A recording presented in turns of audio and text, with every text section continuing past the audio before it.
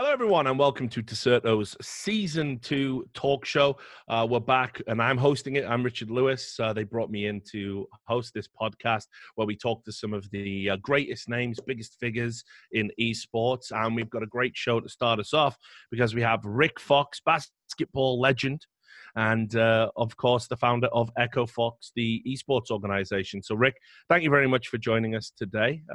It's been a while. I haven't seen you in what feels like forever. Gosh, it has been a couple months, maybe do I dare say even a year or more? Might be that long, yeah. It might be so. I know you spent a lot of time in Atlanta the last few years, and I haven't been coming through the last year, so I think it may be a little over a year. But it's good to see you doing well. Well, thank you. You too. So look, let's start with some very kind of baseline questions for maybe people who haven't followed your career and transitioning into esports. Obviously, it was a big deal. I remember breaking the story and working with you via email to sort of get it out there. You have a much better understanding of how to use esports media than a lot of people who are endemic to the space. And that was when you announced the introduction of Echo Fox. So I just wanted to talk about that process and going from being somebody that's been in TV series, movies, somebody that's obviously from a sporting background. Why did you decide to come and set up an esports organization, especially at that time when the profits we're talking about now, that wasn't true back then? No, they weren't. And I think when I look back to has it been 4 years now? I guess we're going on to the fourth year. So much of my life has surrounded video games and just my own personal love and pleasure playing them for years as a kid, and then throughout my life, and then introducing them to my own kids and sharing that time with them personally was something that was just near and dear to my heart. So discovering the game League of Legends and my son moving out to college a few years back, and really getting into his passion for game design and where he wanted to go in his life. For me, really, I stumbled into a greater understanding of what professional video game and esports had become at that point. And for me, the experience was really just out of a shared love with my son, just spending time with him is how it all started. And then I, took obviously a greater in-depth look at what was happening out in the landscape. And I just really connected what I knew, which is traditional sports and my time as a professional basketball player, with what I was sensing was really beyond bubbling up. It'd been around for a long time. You've been a part of the industry for a lot longer than people may know esports has existed. But for whatever reason, and I still don't know to this day, why I may have contributed to a little bit of a tipping point in terms of mainstream awareness, but I happened to get caught in that vortex for a period of time when I decided to really explore being an owner.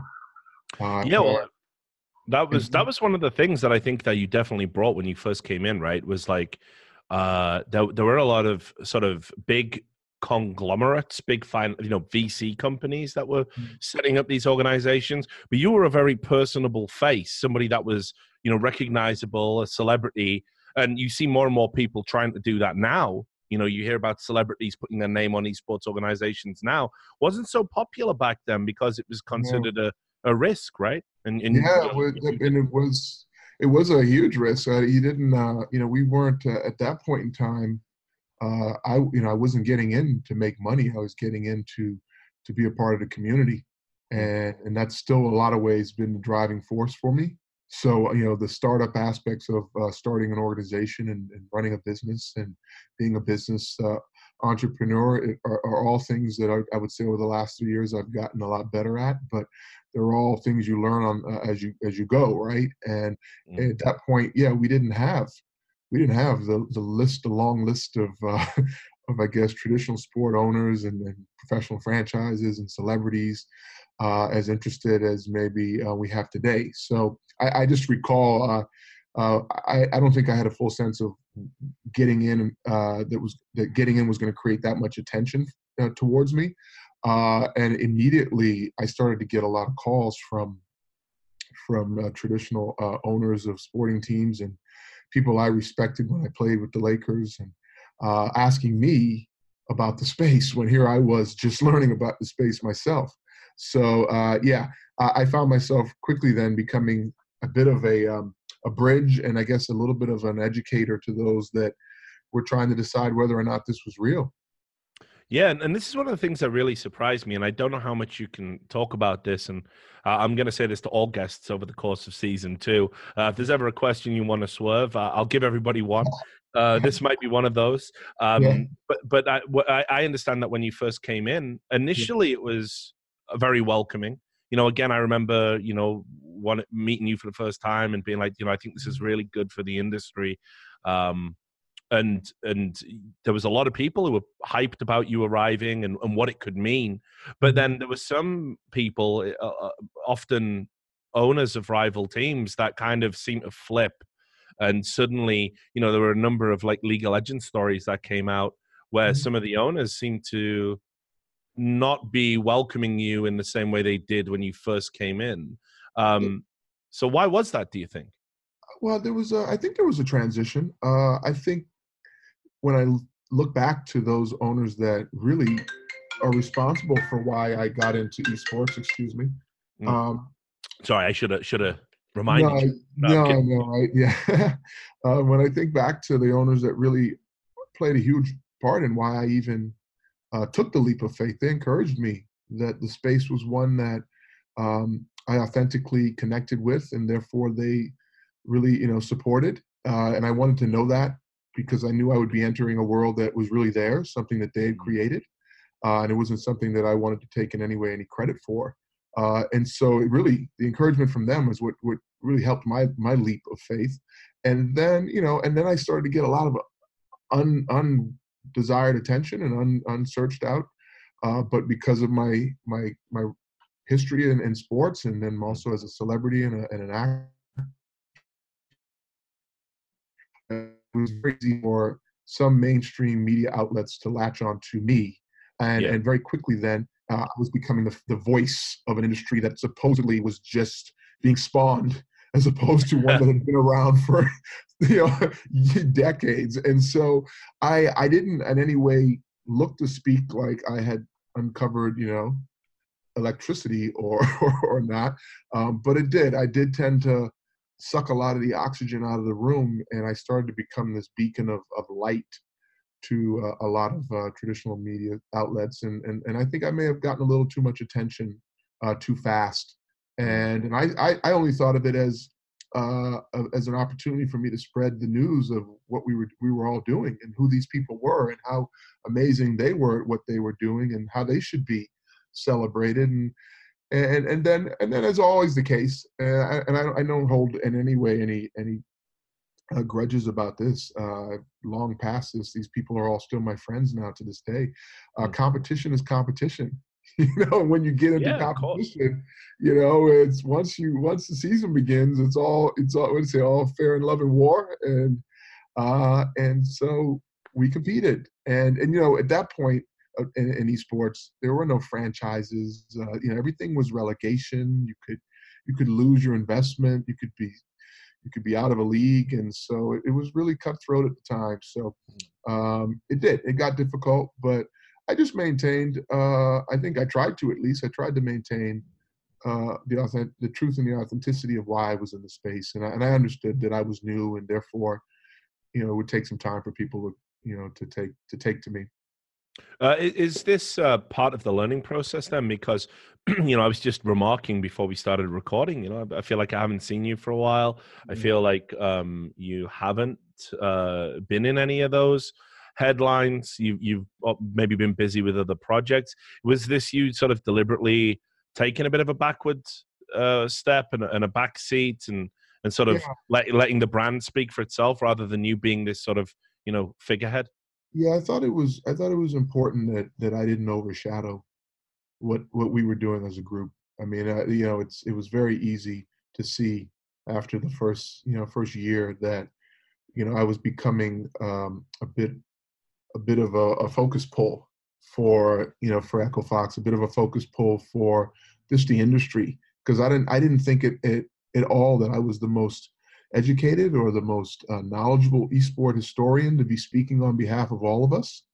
But I did have passion surrounding it. I did care about it, but I wanted to see the players that we signed, and I wanted to see the leagues that we were a part of, and the games that we play and love, and all of the events that were popping up. I wanted to see them succeed, not so much be the focal point. So I did. I mean, after a year and a half, I'd say, and we've had talks. I worked at Turner, where you were at with E-League for a while, and we'd spend some moments talking about the transition, and it wasn't always easy, but I have celebrity. I don't need celebrity. I've had it for 25 years. It's not anything I'm searching for.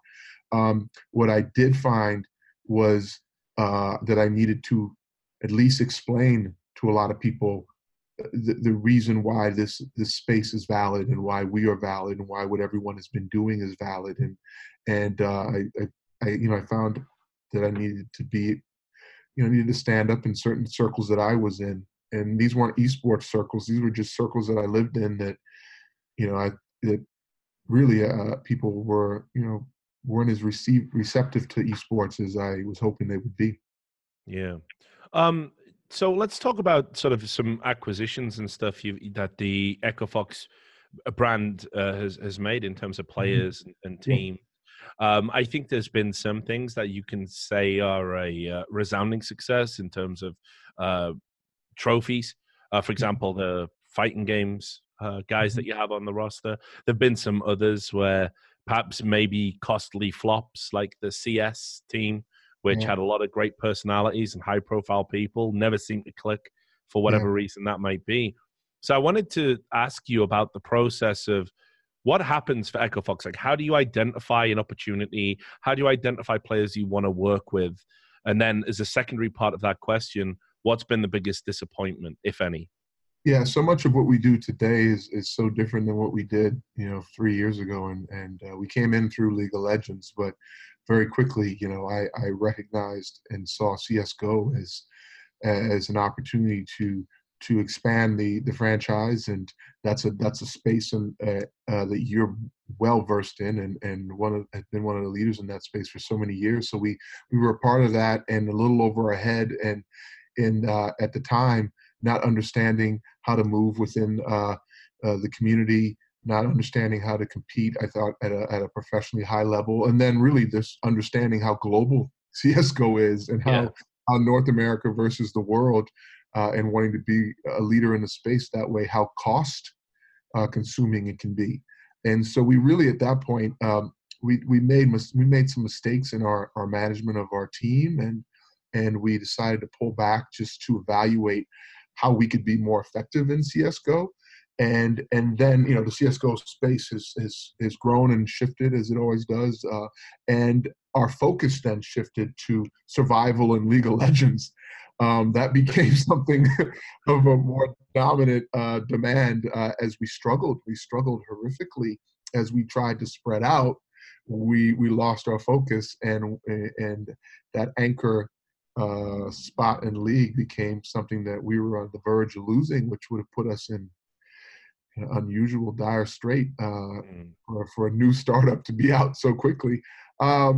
So I do have a disappointment in what our CSGO experience was. I thought we really had a lot of miscues there, and we could have been better in CSGO because it's such a great community, and it's such a long-standing, esport, and so the desire to be back there is something that I've had since I stepped away from the operations on a day-to-day basis a couple years back, and we just never seemed to get back to it. We looked at the fighting game community immediately after that, and that was under the leadership of Jace Hall, who saw the community as underserved, and saw the players as not really celebrated the way they should be celebrated, and really strategized a way to target some of the top players in signing. I think we signed maybe 11 guys. Yeah, it was a really big roster. Yeah, all to contracts that may have been at the time, greater and over and higher than maybe anyone was paying fighting game players. But we thought it was important to really try and make enough of a statement to the fighting game community that we supported them and that we believed in them, and that the players individually are stars and just need to be recognized for that. And so we had, I'd say we're most proud of our survival in our League of Legends the last 3 years and becoming a franchise team. And then our move into fighting game community with Sonic Fox and Taquito and Justin Wong and MK Leo and Mewtwo King. These are all, in a lot of ways, legends in fighting games. Oh yeah, for sure. Represent our brand, so we're most proud there. At times disappointed that we say goodbye to some of our fighting game players this past year unceremoniously, which is something that has been a sticking point for me the last couple of years. How we add and say goodbye to players in our organization.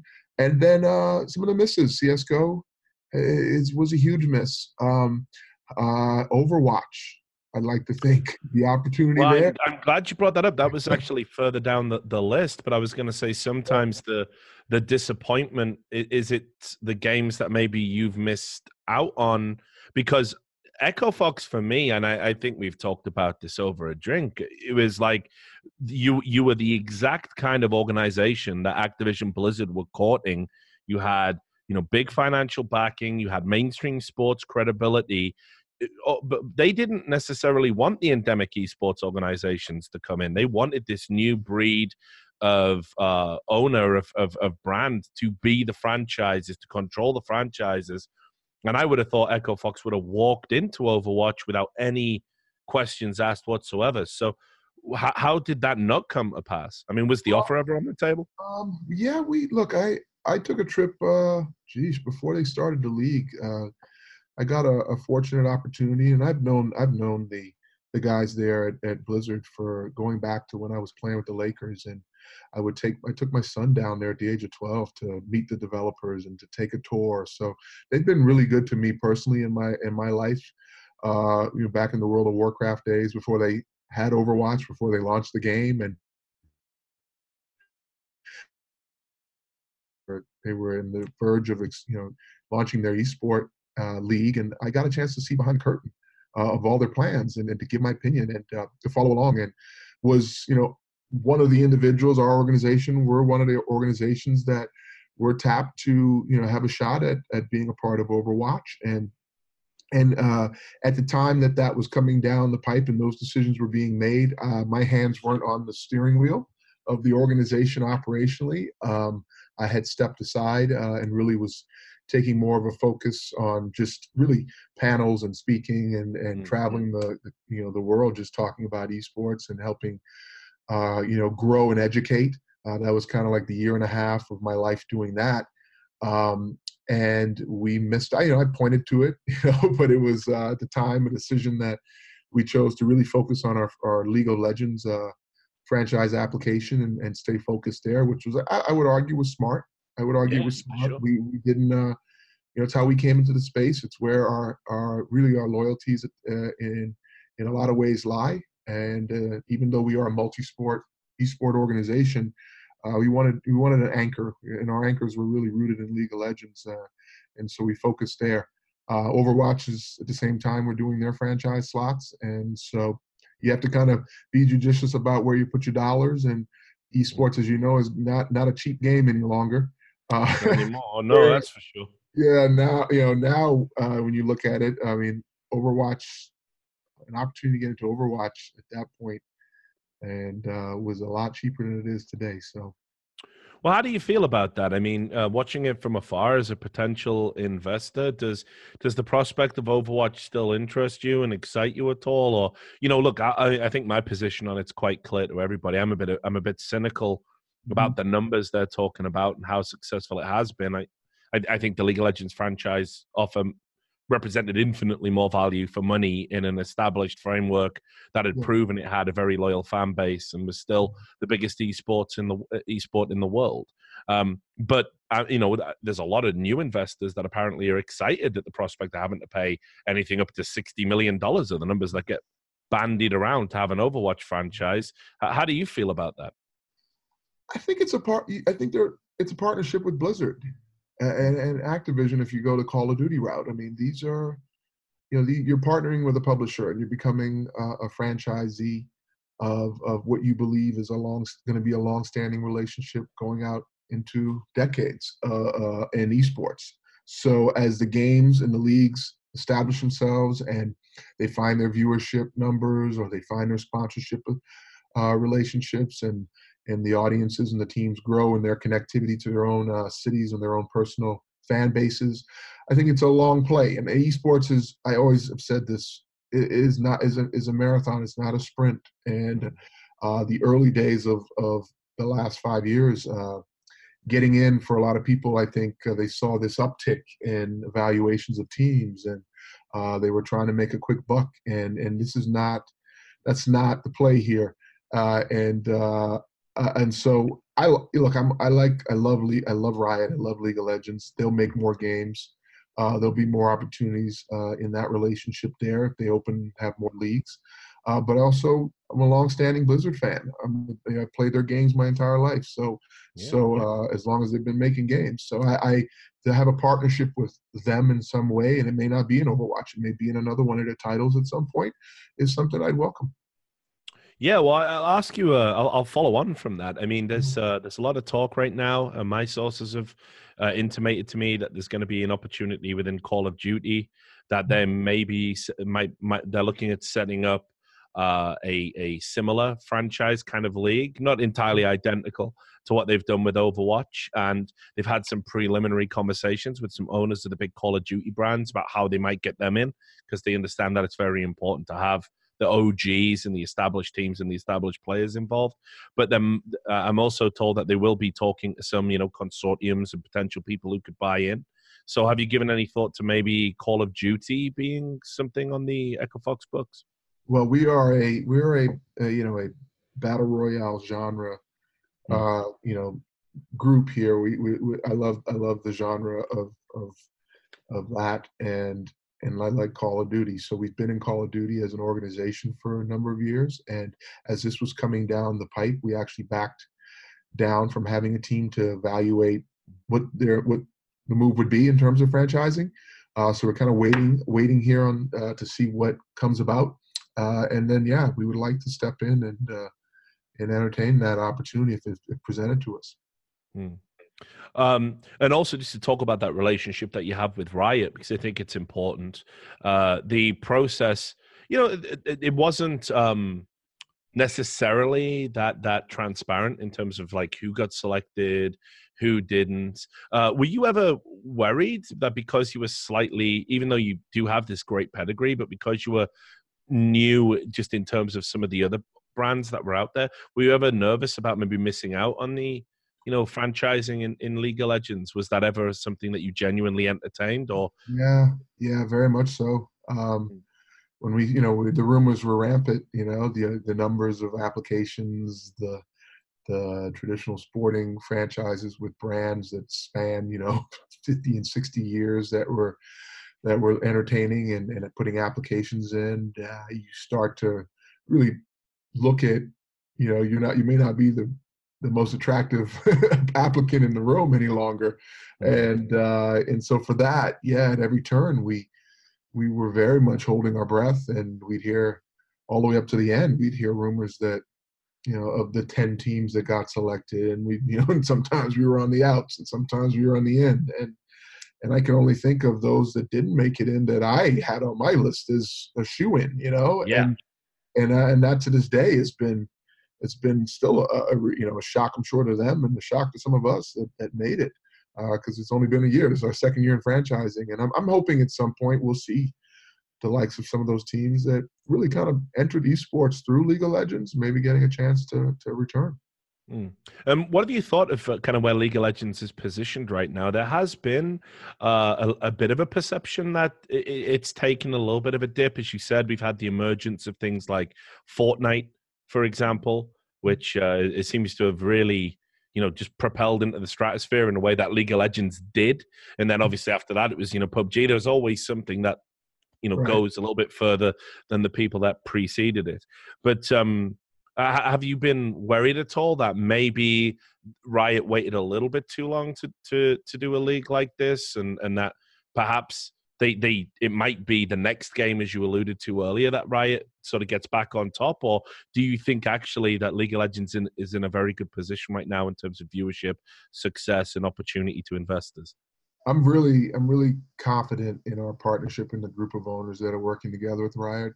It is really impressed with the LEC right now, and what they're doing. The new franchisees over in Europe, they've done a really good job there. I mean, it's actually quite inspiring to now try to live up to what they're doing here in North America.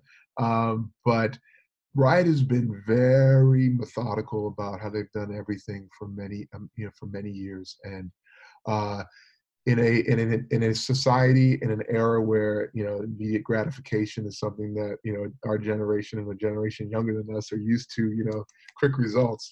I've been able to personally, I've been able to sit back and just think about how far we've come and the things that we're going to accomplish and the things we're doing. And even just seeing the numbers from the beginning of this year, the second year of franchising, they're up, they're looking better already. Some of the sponsorship conversations are getting to the level that we want to be having. And so I have great hope and great faith that we're on track. We're not moving at warp speed, and we're no longer moving at a snail's pace. So I feel a little better about our ability to continue to expand the visibility of the game. There's marketing that's going on now. I think we're bringing in new players, new game players, and new awareness of what League of Legends is. So this is an interesting one, I suppose, within the context of what we've been talking about. New games, right? Fortnite's the one that I've mentioned. This seems to be almost a no-brainer. Now, I actually think it's a bit more complicated than that, because it doesn't have an established esports environment yet. But I think more and more people are just picking up Fortnite players, having them on the book, and kind of worrying about the problems later. Now, given that you are, as you said, a battle royale team, you've obviously been associated in the past with H1Z1, for example, which was kind of like the progenitor, if you like, of the breakout of the battle royale genre's success. Is Fortnite something that you've looked at seriously and thought about getting involved in? The obvious question would be, is your involvement in other games holding you back from being involved in Fortnite? So we have I got a chance to speak with Mark from Epic Reign at the Esports Summit at the Olympics Forum over the summer, and it was nice to be on a panel and get a sense of where he positions and thinks of esports. And he's very democratized and has an approach around it similar to, I would say, to Nintendo and how they approach play for all, and not really are huge fans of the franchise model or creating leagues or not. But yet they put a lot of money out to the community, and they've created events and opportunities for people to chase excellence and to be rewarded for that time spent. And so I can't say that I have a lack of faith that we as an organization won't find a way to express Echo Fox through Fortnite as a game. I play it. I enjoy it. I love it. Like I said, I'm a battle royale junkie. So we've had a couple team opportunities and groups that have reached out, and we've had the thought of individual Fortnite players. So we're on the verge. We're right here. This year we'll get to a Fortnite, a Fortnite communication from Echo Fox that will, I think, create opportunities for our fans and those that want to represent Echo Fox and Fortnite. You'll see that in 2019. There was a moment previously where you were talking about, when you had to say goodbye to the fighting game players, and you kind of said that you were looking at methods, being better in how we announce the arrival of players and how we say goodbye to them. It sort of intrigued me a little bit, because I was very curious as to what that meant. I think there'll be a few fighting game people who might be watching this and kind of did feel that, as you said, the fighting game guys were like unceremoniously cut, or it felt a little bit ruthless in how it was presented. I think obviously the truth is usually a lot more complex than that. And as you also said, you were paying those guys fantastic salaries in terms of what fighting game players make. But what do you mean? What are those changes going to look like, and how involved in those changes will you be? Yeah, I guess what would be helpful would be to give a sense, maybe a little background of the organization and how the foundation of it was really put in place, because I come from a background of playing, competing and being a professional athlete. So for me, I have a real connective soft spot for the athlete and their journey to making a career, being the best they can be, pursuing championships. But with that, the struggles of the criticism and the ups and downs that come with the wins and losses. Trying to keep a job, all those things I are near and dear to my heart because I've lived it. I lived it for 14 years, so I know what that's like. Always being on within a great franchise organization isn't something that's always bestowed to every player, to every individual, right? You can get on a good team, you can get on a shitty team. And for me, Echo Fox was founded in always being the franchise that supported these players in their pursuit of their excellence, whether they win a championship with us or not. At some point, if they win it somewhere else, we want to have a hand in their growth, and we want to know that we impacted their careers positively. Now, those careers don't always last as long as we like them to with us, with our org. And players leave us, just like sometimes we have to say goodbye to players. But I think there's just a certain way you go about doing that, and there's a certain way you chase winning as an organization. You can win a lot of different ways. And when I was really, when I was doing the operations on a day-to-day basis for the first, year and a half to 2 years, I think it was about a year and a half, close. I passed the torch on to some very competent people, and they set the course of Echo Fox and growth and made winning, a very prominent focus of our organization, which I like to win. Don't get me wrong, I like to win. And their style was a little different than mine. And that's when you take on partners, you kind of gotta be able to sit in the passenger seat and sometimes just be a teammate, and can only really have one driver. And so that was at play, and we had a lot of growth. We made great growth and great strides in a lot of areas. But one of the things that was probably most difficult for me being a player was seeing how we became, as you would call, big business, right? How you become big business, and in those protocols and in that growth, you can grow too fast at times, and you can lose the heart. I think you can lose maybe some of the essence of who you are as you evolve.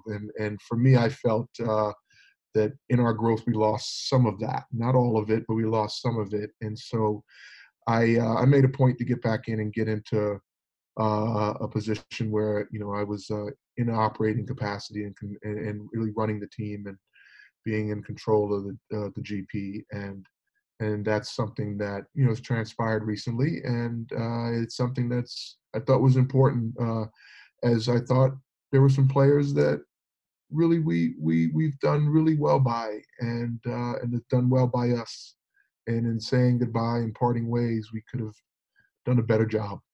And so that's important to me, because you dedicate your life and your career to a team or a franchise, and they obviously put their weight and their resources behind you. It's a two-way street. It's not a one-way street. And so I just never want to lose sight of the careers of the men and women that represent us, and that we support and are supposed to be there for.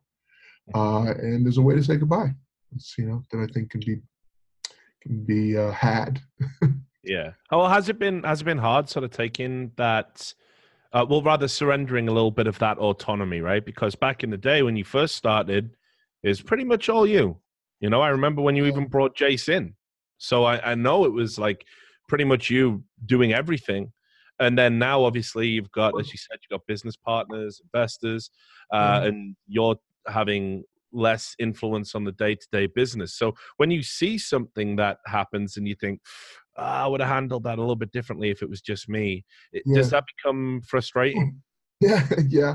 Well, I think the perception, I got to be, very clear here in this, is that the perception is that from the beginning, it may have been all me, right? Because I was so much of the brand and so much of the face, and yes, all of this may have spawned from, my love for my son and the desire to spend time with him and to be in esports and to get into esports. But none of that would have been possible without, key people. And there's a group of 3 or 4 other people that were holding. We're all linked in together in that, and they were a part of that from day 3 or 4. This doesn't get to where it is without them, and so I'm extremely grateful for them, because they don't get a lot of the limelight, they don't get a lot of the attention, but they were really the skeletal structure, and I was a lot of the passion and vision and fire and in the grounds and the day to day. But they were making it all go in there, and supporting me with their their business acumen and their finances, and so they had a huge role in that. And then as we expanded, we had to decide, really, were we going to take on additional partners? Were we going to bring in people that could add to this, to this vision and grow this brand? And in doing that, I was asked to, and that was an easy thing to do at the time, because, when you bring in people that have run Fortune 500 companies and have done it on a level that I've never done, it's like you welcome them, and you really step aside. You kind of hand the baby over, right? You give birth to a baby, and I wasn't the only one that had to hand the baby over. My partners that also had to kind of hand the baby over. Finances and growth come with changes, and we all kind of changed at the time that was best for EchoFox. And in that, I stepped aside. I stepped aside in the operations and the power of making the decisions, and I thought the people that were driving the ship, like I said, had a vision, and you kind of got to get behind people's visions when they're driving. You got to be a team player. But it was definitely hard, because so much of what I believe EchoFox is founded in, I just wanted to make sure that it wasn't lost, and that we continue to really connect with the esports community, and as we grow in a business direction, that we don't lose into the space. So that's why, I guess, after 2 years, it became important for me to I guess take a year to try and figure out if I could work with my current partners to really allow me to step back in and be a part of the driving force and the vision myself again. Yeah, I think it certainly hasn't been as problematic as some other times that we've seen. For example, Optic is my go-to example, I think, in a lot of ways. Hector, he built this thing up. He's been in charge of it for years. He brings in a financial partner. All of a sudden, he's kind of taken a backward step and working on some other projects, but he's always looking over, and they've made some very questionable decisions, and he's like, what are you doing? This is it's like you say, it's still his baby in a lot of ways. And now Infinite are they're kind of acknowledging the mistakes they made, and they're looking to maybe pass it on to somebody else. So it can definitely not be as easy as just walking away and everyone's going to run everything perfectly, right? Yeah, I mean, I laugh in that regard.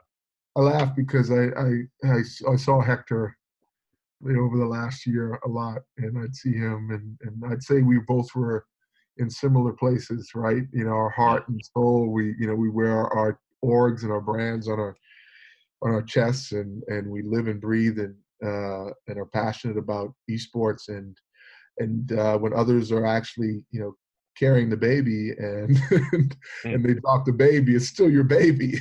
So you're gonna have strong feelings and reactions, but at the same time, you can't publicly throw them under the bus, right? Because they're doing the best they can. They're doing the best they know how to do, and they're taking courageous steps, and they're trying to grow your company, and they're putting their money in, and so you kind of have to like, you kind of got to hold your tongue, and you got to just you got to be on the team, and you can't be on the team only when things are going well. You sometimes in a startup capacity, things don't go well at every turn. So, for both of us, for Hector and for me, it's just, people wonder where we went, what's going on. And we take a lot of the heat because we're the face of the brands, and we had a lot to do with the start of these brands. So for me, knowing that and not being able to really speak openly about that, because it wasn't my place in those months to really, throw anybody under the bus, because again, like, I'm not perfect. I've made mistakes running this esports team in the early days. And I always say, we'll make mistakes going forward. So mistakes aren't something you should shy away from. It's just the accountability for them is something that I've always in my life felt was important to have, to own up to your mistakes and to be in communication with your employees and your players and in the community. Like, that's something, those are tenets in my life that I feel are a must. And so I've just, under my guidance, those are things that I think are important and things you'll see from us. Well, let's talk about something that I think, from a perception standpoint, is one of the mistakes that, be it accurate or not, will be associated with Echo Fox, and that's the H1Z1 situation. I mean, first of all, it was dreadfully unfortunate what happened, that you guys, I think, it identified an opportunity. H1Z1 was the #1 battle royale. All the top streamers were playing it, and then for whatever reason, Daybreak Games, that their focus was a little bit kind of not in line, shall we say, with the community and what esports needed to do. And then obviously PUBG comes out, that blows up, and then Fortnite after that, and all of a sudden H1Z1 is really left kind of in the dust by these other titles. And Echo Fox had been one of the big proponents, and in a lot of ways they were, I don't know how much involvement you had with the H1Z1 league, but a lot of people think that Echo Fox sort of ran the H1Z1 league. Yeah. Yeah. And they we know how that's gone. I mean, it's collapsing. There's talk about people being owed money, talk about people being owed equipment that they can't get back. And Jace Hall's found himself in the firing line, and because of his involvement with Echo Fox, I think tangentially Echo Fox have got a lot of that flack, that hate. Yeah. So I wanted to ask you about all of that. That's a fair question. So the understanding of, as I just shared just a second ago, why I thought it was important to put Echo Fox in its own universe stems from a lot of, I think, the misconception that in some way Echo Fox ran the H1Z1 league, H1PL, I think it is called. Yeah. So, H1Z1 PL was a partnership with Twin Galaxies and Daybreak. Echo Fox is a team that really is a battle genre junkie. Like, we believe in the space. So, and I believe in H1Z1 when a year ago, when it was the first battle royal game I started playing, and I fell in love with it, and I discovered it through Jace. And Jace really had this vision for creating the league, the H1Z1 league, which, I kind of said, go, man, go. Like, this is, I think, battle royal genre is the thing, is the way of the future. And so, my participation in that was kind of on the sidelines, just going, okay, man, let us know when we can get in and play the game. When we can play in the league, we got you got our support. We're in. We want to have a franchise. And they went about building that in partnership with Daybreak, and took them a minute.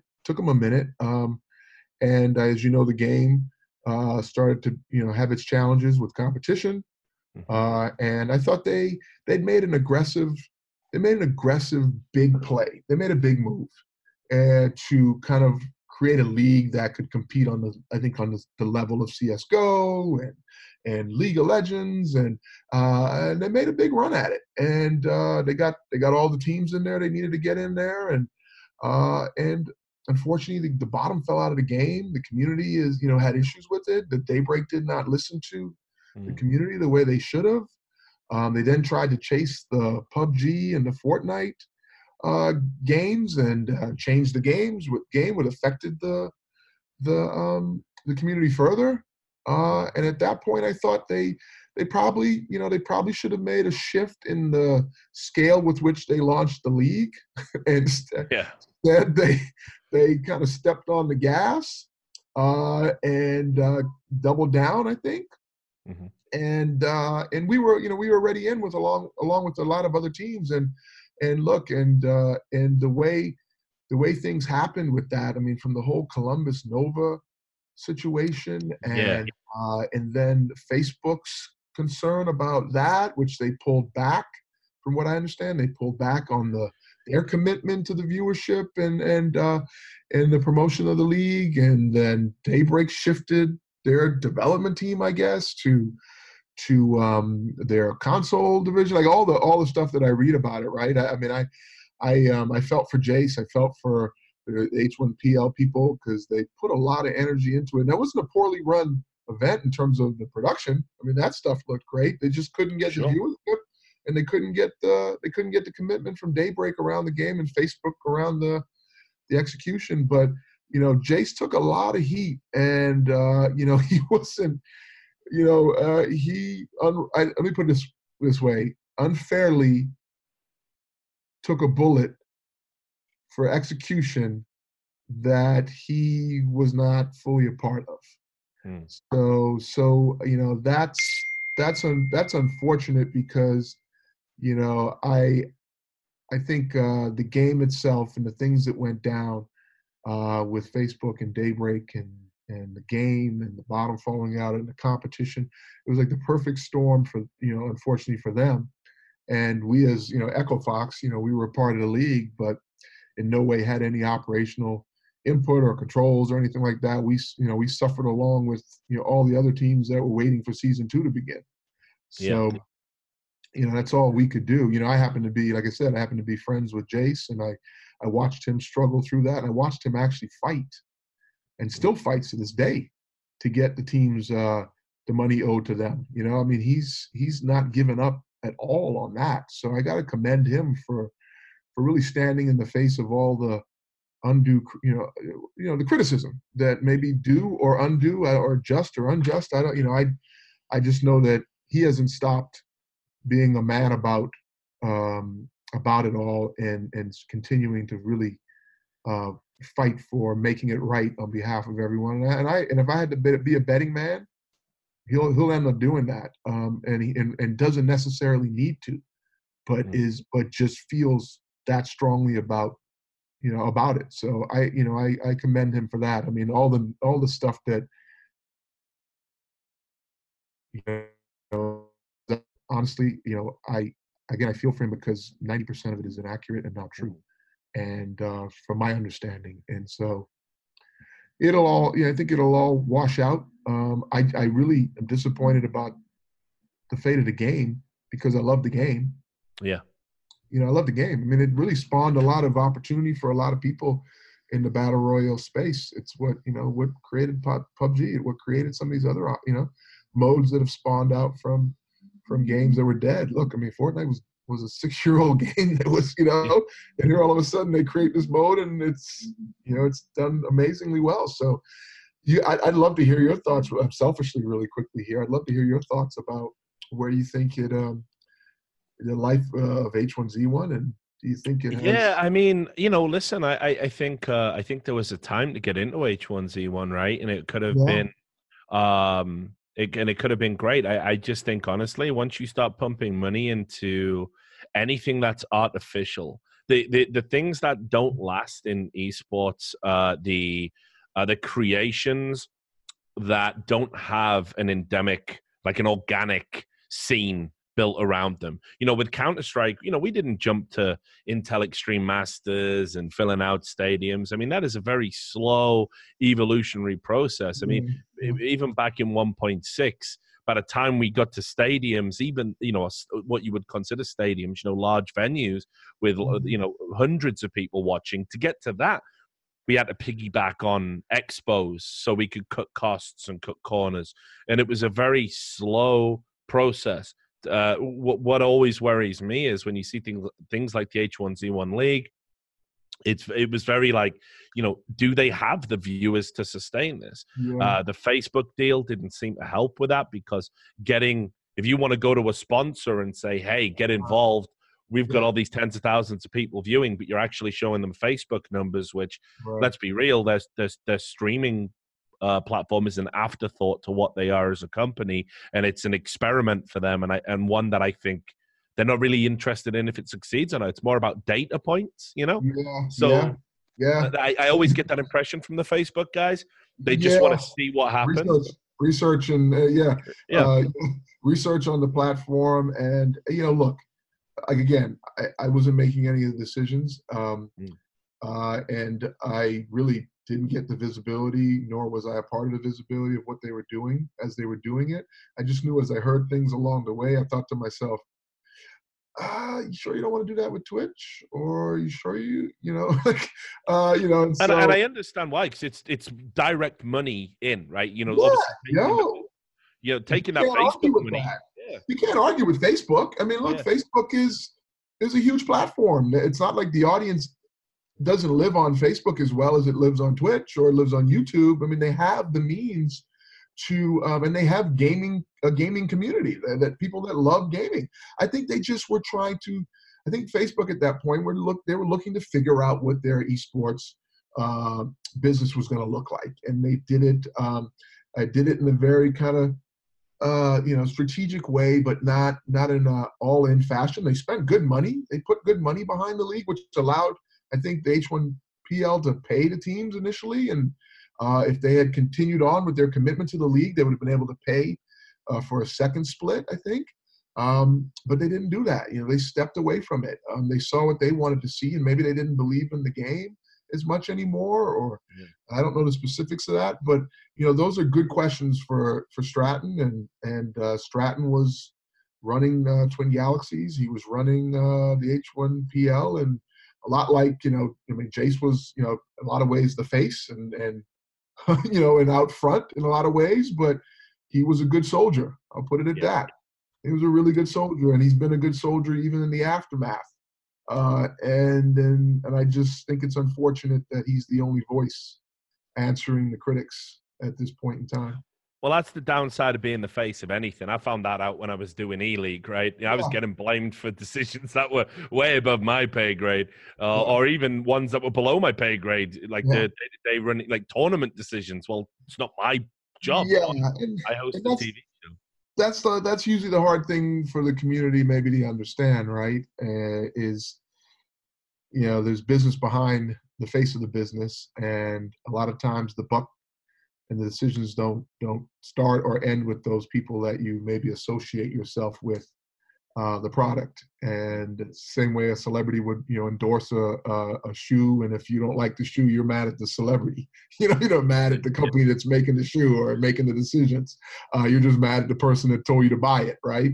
And that's why I go back to, that's why it was so important for me over the last year, hearing the community and listening to their confusion around Echo Fox at times, and some of the ways we were moving. It didn't seem synonymous to how they knew us, entering the space, and how we really grew for the first couple of years. It felt like a mixed message. So I felt it was important to do what I knew I could do, which was to try and at least get back into a operational capacity, and at least maybe answer some of those questions publicly, and then be an org that didn't hide in the shadows, that really actually owned up to mistakes, and didn't have to be perfect, and didn't have to be something that maybe our competitors were. We want to win. Don't get that wrong. I want to win. We strive to win. I just think you can win a lot of different ways, and it doesn't always have to be in one style. I'll leave it at that. Well, I know we're pressed for time, but there's one question I really wanted to ask you while I had you here, because it was something that I've noticed you've been out there and you've been talking on panels and spreading that esports evangelical, which is fantastic for us. The question I wanted to ask you about was just in terms of when you founded Echo Fox, you were very much a player first organization, like no doubt about it. I saw that myself. Again, it wasn't just in terms of contracts. It was support network. It was being vocal about problems in League of Legends when other owners were looking away and they didn't want to talk about problems in team houses and work schedules. And we've had this conversation about why does League of Legends have a burnout problem, which the answers to me are fairly obvious, at least. So I wanted to ask just about if you're going to be involved in doing anything to help bring the industry collectively forward with all of your experience and ties, because we are starting to get player associations now. We've got one in Counter-Strike.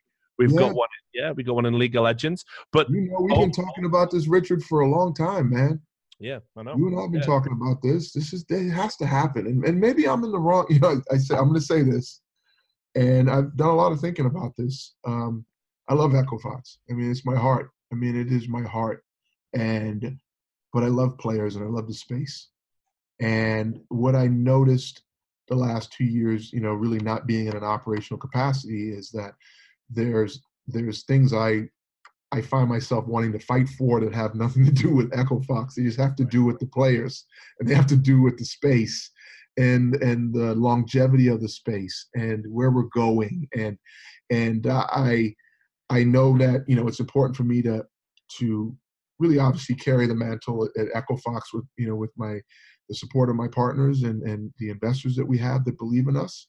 But man, sometimes I think there's a calling that's greater than just Echo Fox that I fight with all the time. Like that, at the heart, I sometimes wonder, am I an agent and a manager for players? Am I a player rep? Am I a player association? Am I a union guy? Am I, right?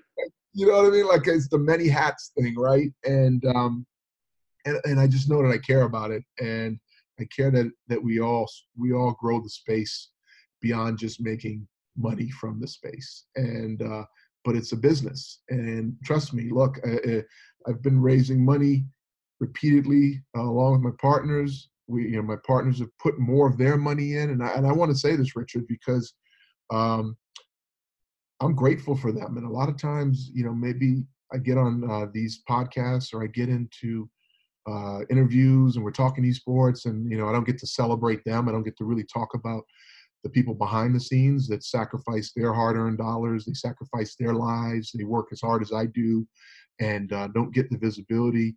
They stress over, not getting relegated, and they stress over, the running the team and being right for the players. They share the same stresses. And so, when we are out making sure that we represent our investors and fight for their dollars and grow our company, all of those things are being done by more than just me. And they're being done by a lot of people that have made this company get to where it is. So I just want to say thank you to them, and I want to celebrate them, because a lot of times I'm sure they feel like, and because I'm out in front and I got this big head and it draws a lot of attention, but it's I really care about the space, and I'm grateful to them, and I want to see us all survive. And as you know, esports has become big business, and in big business, you got to answer a lot of questions, and those things kind of end up pulling focus from why we're all doing this, and we're doing it because we love gaming, we love competing, and we love what the community is brings to our lives and how fulfilling it is. And you have a life and a voice and a space in esports, and I do because of a lot of other people, and we want to see it be healthy. We want to see it grow. So we got to be good to each other, and we got to be good to the space. Well, look, I'll get on to the last question. This is a nice, easy one for you. It's basically just, for the fans of you and obviously by extension Echo Fox, what's next on the agenda, just in terms of what they can expect to see from the organization, what your focus is going to be in 2019, and if there are any sort of exciting developments that Echo Fox fans can look forward to. Yeah, well, it's been a bit of a reset. It's been a bit of a reset with the transition in operational front-facing, but man, great gratitude for the people that got it to this place. Man, we took such great leaps the last 2 years. They did a lot of amazing things, and now it's an opportunity for us to go a step further.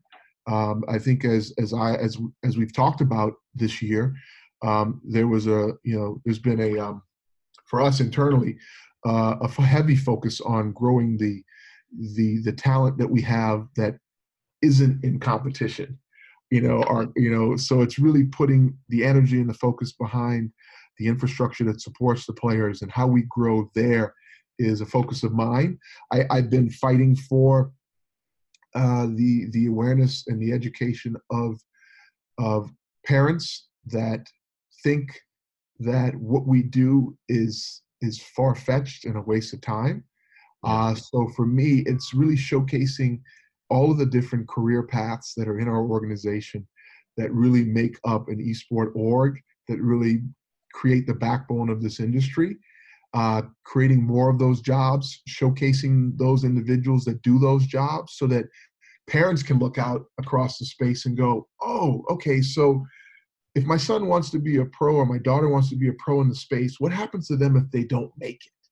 What happens to a Rick Fox if he doesn't become an NBA player and isn't making millions of dollars? Because yes, we have those stories. We have the Hooney stories. We have the stories of our top tier celebrity pro athletes that yes, we pay them close to $1 million. That's amazing.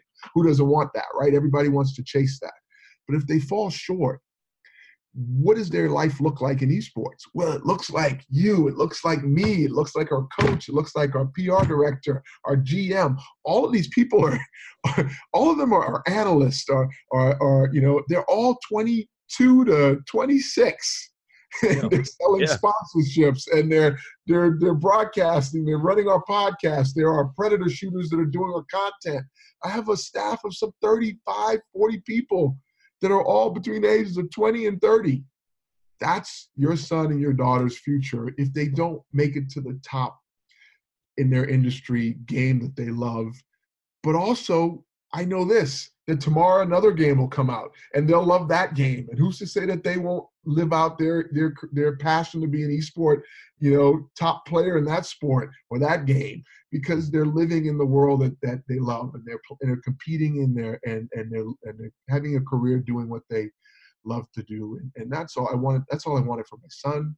That's all I want for their son and daughter. And that's what's important to me. Yeah. Well, look, I think that's a great message to end on, brother. It's been good to catch up. I feel like we've left it way too long. I'm getting old. I know. Yeah. I mean, look, you're still in better shape than me. So no, I don't know, man. No, you definitely are. I would tell you that we're still doing it, man, and we have to keep doing it because you carry the history. You carry the history of this, and you also police it, which I love. You police it, and you ask the questions that need to be asked, and you shine the light in the areas that need to be shined. And we should connect and keep, have more of these more frequently. For sure. Maybe now that I'm back a little more visibly. Yeah. Well, look, anytime you're in Vegas, my treat. Yeah. My guest. But that's it for this episode of the podcast. We're trying to keep them smaller than the one time. Because if me and you get gassing, we could go all day. But anyway, I want to thank obviously Rick Fox, Echo Fox, for setting all this up so we could get Rick on the show. And of course, thanks to all of you watching this, whenever that may be. I've been your host, Richard Lewis. We'll be back on another episode of the Deserto podcast, season 2 talk show, real soon. But until we see you next time, take care of yourselves.